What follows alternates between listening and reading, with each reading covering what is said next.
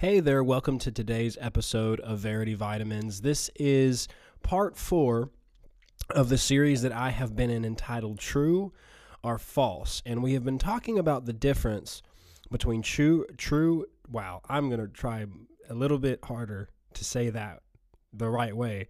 True humility. I mean, hey, try saying it. It's a little bit difficult to say. It's one of those phrases that is, I almost should just combine them together into the phrase true humility. If it's not too bold of me to do that. But that's what we're talking about in this episode and in this series that we've been in the month of June. The title of today's Verity Vitamins episode is True Judgment. And we've been talking about false humility. The text we've been going on is Colossians chapter 2, starting in about verse 16. And it talks about not letting people put their religion on you and not letting people pull you into false humility and false neglect of the body, fasting for the wrong reasons, all these ritualistic things that really don't profit you in any way. And there's a lot of tradition. There's a lot of stuff that it's just of man. And there's a lot of false humility out there. And we've been talking about how that passage in Colossians 2, I won't take time to read it in this episode, but it connects being falsely humble with being puffed up in your mind. That's one of the things we mentioned, being puffed up in your mind and how it's connected to being falsely humble. False humility, one translation says mock humility. What we've been seeing in that is it's describing a dramatized humility. This thing I'm putting on, not in the sense of putting on spiritually, but putting on in the flesh to appear unto men a certain way. And an element that we see in the topic of false humility is getting into talking about judging. And there is an element of false humility that has come into the idea of judging people. And this is a big truth. We need to talk about this. The Bible has a lot to say about not judging other people. But at the same time, we need to define what we're talking about when we say we're not judging. Matthew 7 verse 1, Jesus said, "Judge not, that you be not judged. For with what judgment you judge, you will be judged. And with the measure you use, it will be measured back to you." So he's revealing something of what he's talking about, a measurement, a standard. The standard that you judge somebody else by is how you're going to be judged. So this is interesting. When he talks about this standard, what is he referring to here? Well, we're going to see this in just a minute. But there's a difference between judgment that condemns and judgment that discerns. Discerning something is not about holding somebody to a certain standard. Condemning somebody is. Do you see that? Condemning somebody in the court of law, being condemned, being found guilty is because you violated a certain standard. Well, on a spiritual level, if I'm holding somebody else to a certain standard and I am finding them guilty, I'm condemning them spiritually based on that, then that's the standard I'm going to get held to. Do you see that? Let's keep reading. He said, "Why do you look at the speck in your brother's eye, but do not consider the plank in your own eye? Or how can you say to your brother, 'Let me remove the speck from your eye,' and look, a plank is in your own eye?" Now notice he said, you don't consider the plank that's in your own eye. He said, "Hypocrite, first remove the plank from your own eye." What's interesting is that word hypocrite. You look it up, you study it out, it carries the idea of an actor. Now, what have we been talking about in the other episodes? Dramatized humility, acting, pretending to be something you're not. And he said, hypocrite, one way of saying this is, you actor. You're playing games. First remove the plank from your own eye. But he didn't stop there. I see a lot of people stop there. Say, hey, he said, "Judge not, lest you be judged." Hey, consider the speck in your own eye. Yes, that's true, but he didn't stop there. He said, then you will see clearly to do what? Remove the speck from your brother's eye. He said, you'll see clearly to help remove the speck from your brother's eye. Now, he didn't say you shouldn't try to help your brother with what's in his eye. He said if you consider yourself first, you're going to see clearly. See, there's something we're seeing in this. When we're talking about judgment, we have to define what we're talking about. Because judgment can mean a couple of different things. It can mean condemning somebody. It can mean coming to a verdict about them, accusing them, finding them guilty. But in other contexts, it can also mean to discern. You could say good judgment is seeing clearly. Having good or godly judgment in a situation is seeing the situation clearly. You could say discerning it spiritually. Now, some people get off with that and they turn it into what they call the spiritual discernment is actually just suspicion about everybody. And it comes with this tone of always assuming the worst of everybody. And every new person that comes into the church is an undercover Satanist. You know what I mean? You got to watch about some of that stuff. But discerning things spiritually is something we are supposed to do. I could read a bunch of verses about that. We'll see what we get to in this episode. But there's a difference, and we got to define this. Look at this in James 4:11. He said, "Don't speak evil one of another, brethren. He who speaks evil of a brother and judges his brother speaks evil of the law and judges the law." What's he talking about? Courtroom settings. He's talking about the law and judgment and speaking evil. This has to do with accusation, finding somebody guilty. He said, but if you judge the law, you're not a doer of the law, but a judge. There is one lawgiver who is able to save and to destroy. Who are you to judge another? Do you see the context of what he's talking about here? Law, being a judge, a lawgiver, saving and destroying. What is this? This is a courtroom setting. And speaking evil of somebody, it's like a prosecuting attorney that's bringing an accusation against a defendant. Well, the Bible tells us that Satan is the accuser of the brethren, but Jesus ever lives to make intercession for us. So when you're speaking evil of a brother and you're coming against them and accusing them, whose side are you taking? I mean, who are you imitating in that scenario? You got to watch about some of these things. But this is a kind of judgment that he's saying, you're not supposed to do this. Who made you the judge? We're not supposed to judge this way. That's what Jesus is talking about. But let's look at something else here in 1 Corinthians 11:27. I'm going to go kind of quickly through some of these things. He said, "Therefore, whoever eats this bread or drinks this cup of the Lord in an unworthy manner will be guilty of the body and blood of the Lord." He's talking about taking the Lord's Supper in a wrong manner, in a wrong way. And he says this, "But let a man examine himself." Now, what did Jesus say? Consider yourself. And the plank in your own eye, this reminds me of what it says in Galatians 6. If anyone's overtaken in a fault, you who are spiritual should restore him in a spirit of meekness, considering yourself, lest you also be tempted. Now, notice he said in that passage, those of you who are spiritual, you could say those who are spiritually discerning. Those who, watch this, see clearly. Ooh, come on. To take the speck out of their brothers. I didn't see that till just now. It kept coming up in my heart to go to that passage. Okay, so Galatians 6, let's run back over it real quick. If any man is overtaken in a fault, you who are spiritual, you who are discerning, you who have good judgment, you who see clearly, you are going to restore him in a spirit of meekness, considering yourself. What are you doing? You're helping your brother deal with the speck in his eye because you see clearly, because you examined yourself, you judged yourself.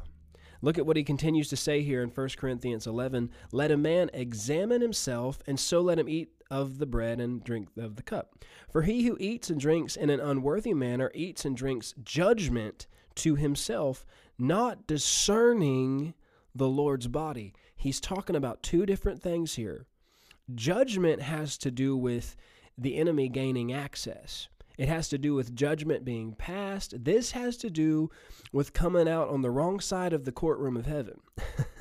But then he said it's because he didn't discern the Lord's body. There's two types of judging here. There is the courtroom judging, and then there's the examination kind of judging, the discernment kind of judging. Failing to discern the Lord's body. For this reason, many are weak and sick among you, and many sleep. Watch this. For if we would judge ourselves, we would not be judged. Now, you got to look at what he's saying here. He's not telling us to condemn ourselves. He's saying if you will discern and examine and consider yourself and get rid of the fault, the thing that's there, you'll spare yourself from the other kind of judgment. Do you see what he's saying in that? There's two ideas that are carried in this talk of judgment. So again, let's just go over it. There's a condemning or a deciding in a courtroom setting that is connected to judgment, but there's also another form of judgment that has to do with examination, separation, and discernment. What do I mean when I say separation? Separating between one thing and the other. Rightly dividing. You know, the Bible talks about rightly dividing the word of truth. This is spiritual insight, spiritual awareness. It's discerning things spiritually, rightly. And we have to rightly divide what kind of judging the Bible is talking about in different contexts. I didn't mean for that all to connect. That's the Holy Spirit helping me. But we have to rightly separate the word of truth when it comes to talking about judgment. That kind of tickled me how that just kind of came together like that. Praise God. Look at this in John 8, verse 15. Jesus said, "You judge according to the flesh." He said, "I judge no one." Now, when he says this, I believe what he's referring to is the condemnation kind of judging, because we know in another place it says that Jesus did not come into the world to condemn the world, but that the world through him might be saved. But he goes on to say, if I do judge, watch this, my judgment is true. For I am not alone, but I am with the Father who sent me. So in talking about false humility and how it connects to judgment, there is a false version of not judging. A false humility that almost carries the idea of being ignorant of what's happening in a situation, acting like something's not happening that is happening, pretending, purposely ignoring the elephant in the room, avoiding the topic, avoiding the subject. Oh, we're just going to act like that's not happening. We're just going to act like everything's okay because we're not judging. But it's a pretending. It's fake. It's not real. And Jesus said, my judgment is true. Let's look at something that Isaiah had to say about Jesus prophetically in terms of judgment. In Isaiah 11, verse 2, it says, the Spirit of the Lord shall rest upon him, the Spirit of wisdom and understanding, the Spirit of counsel and might, the Spirit of knowledge and of the fear of the Lord. Watch this, though. It says, it shall make him of quick understanding.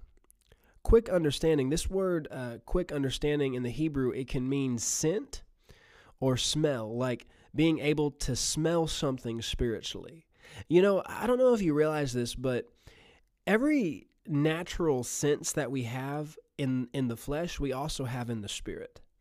When he told the Pharisees, you judge according to the flesh, you could say you judge according to your 5 physical senses. But did you know that we have spiritual senses that we can judge by, that we can discern with? Discerning the spiritual scent of a thing.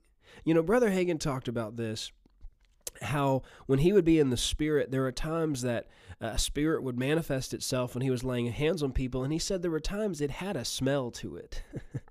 And I'm going to quote Brother Hagin, this may make you mad, but he said one of the worst smelling spirits that he ever encountered was the homosexual spirit. Now, I say that because we need to rightly divide and realize that a person is not the same as a spirit, but there are homosexual spirits that try to influence people and bring people into bondage. They oppress people.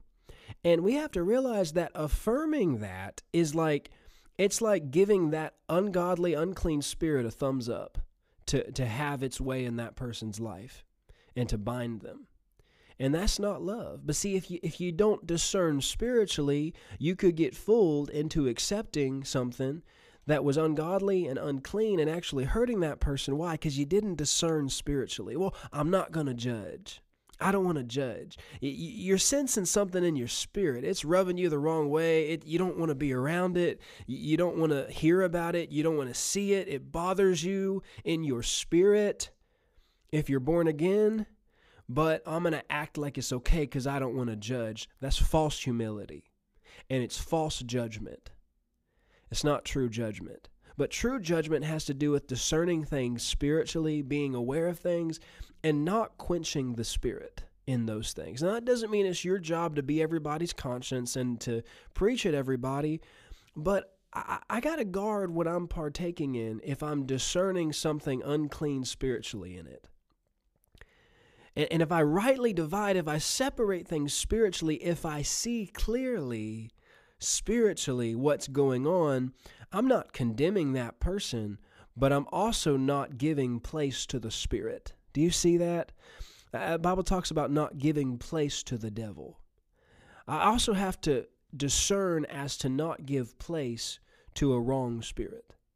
He goes on to say that Jesus will not judge after the sight of his eyes, nor reprove after the hearing of his ears, but with righteousness shall he judge the poor, and reprove with equity for the meek of the earth. What is this talking about? In the Amplified Bible, it says he won't make decisions by what his ears hear. He doesn't judge by the flesh. Now I've touched on this passage in the podcast I just did. I'm going to touch on it again. 1 Corinthians 5 and verse 1. He said, it's reported that there's sexual immorality among you. And he said, you're puffed up and have not rather mourned that he who has done this deed might be taken away from among you. And he says this, that I've already judged as though I were present concerning him that has done this. Now notice he didn't say I've condemned him, I've judged concerning him. He said, in the name of our Lord Jesus Christ, when you are gathered together along with my spirit, with the power of our Lord Jesus Christ, deliver such a one to Satan for the destruction of the flesh, that his spirit may be saved in the day of the Lord Jesus. So why are they doing that? They're doing it for his sake. They're not doing it so he's going to be condemned and judged. They're doing it so that he can be saved. Yeah, there's going to be some things in the flesh that are going to happen, and he's gaining some access, and we're delivering him over. We're saying, okay, you want that life? Then we're going to give you over to that life you've chosen, because guess who authored that lifestyle? The enemy. So the Bible talks about God giving people over unto things, but it's so that they can be saved. He's not wanting him to be destroyed and judged. He's wanting him to be spared judgment. But then again, what did we just read? If you don't judge yourself in a thing, you can be judged. He goes on to say, your glorying is not good. Do you not know that a little leaven leavens the whole lump? Now, what are we talking about here? Leaven. He used this phrase, puffed up. Well, what does leaven do? It puffs things up. Well, this carries the same idea as false humility, something that's puffed up, but it's not really that way. People get puffed up with this false humility that says, well, we're not going to judge. We're not going to judge them. We're just going to act like it's not happening. We're going to act like everything's okay. But that's false humility. And that's failing to discern something spiritually. He said, a little leaven leavens the whole lump. In other words, a wrong spiritual influence, if it's not dealt with, if you give place to it, it's going to influence everybody. If you don't cut that off, if you don't shut the door to that spirit, it's going to cause you problems. It's going to influence everybody. It's not just about the person, it's about the spirit. He said, "Therefore purge out the old leaven, that you may be a new lump, since you are truly unleavened." And he goes on to talk about not keeping the feast with the leaven of malice and wickedness, but with the unleavened bread of sincerity and truth. What's he referring to in that? Unleavened represents authentic, not puffed up, not full of hot air, not a display or a show of false humility. He says this, though, "For what have I to do with judging those also who are outside? Do you not judge those who are inside?"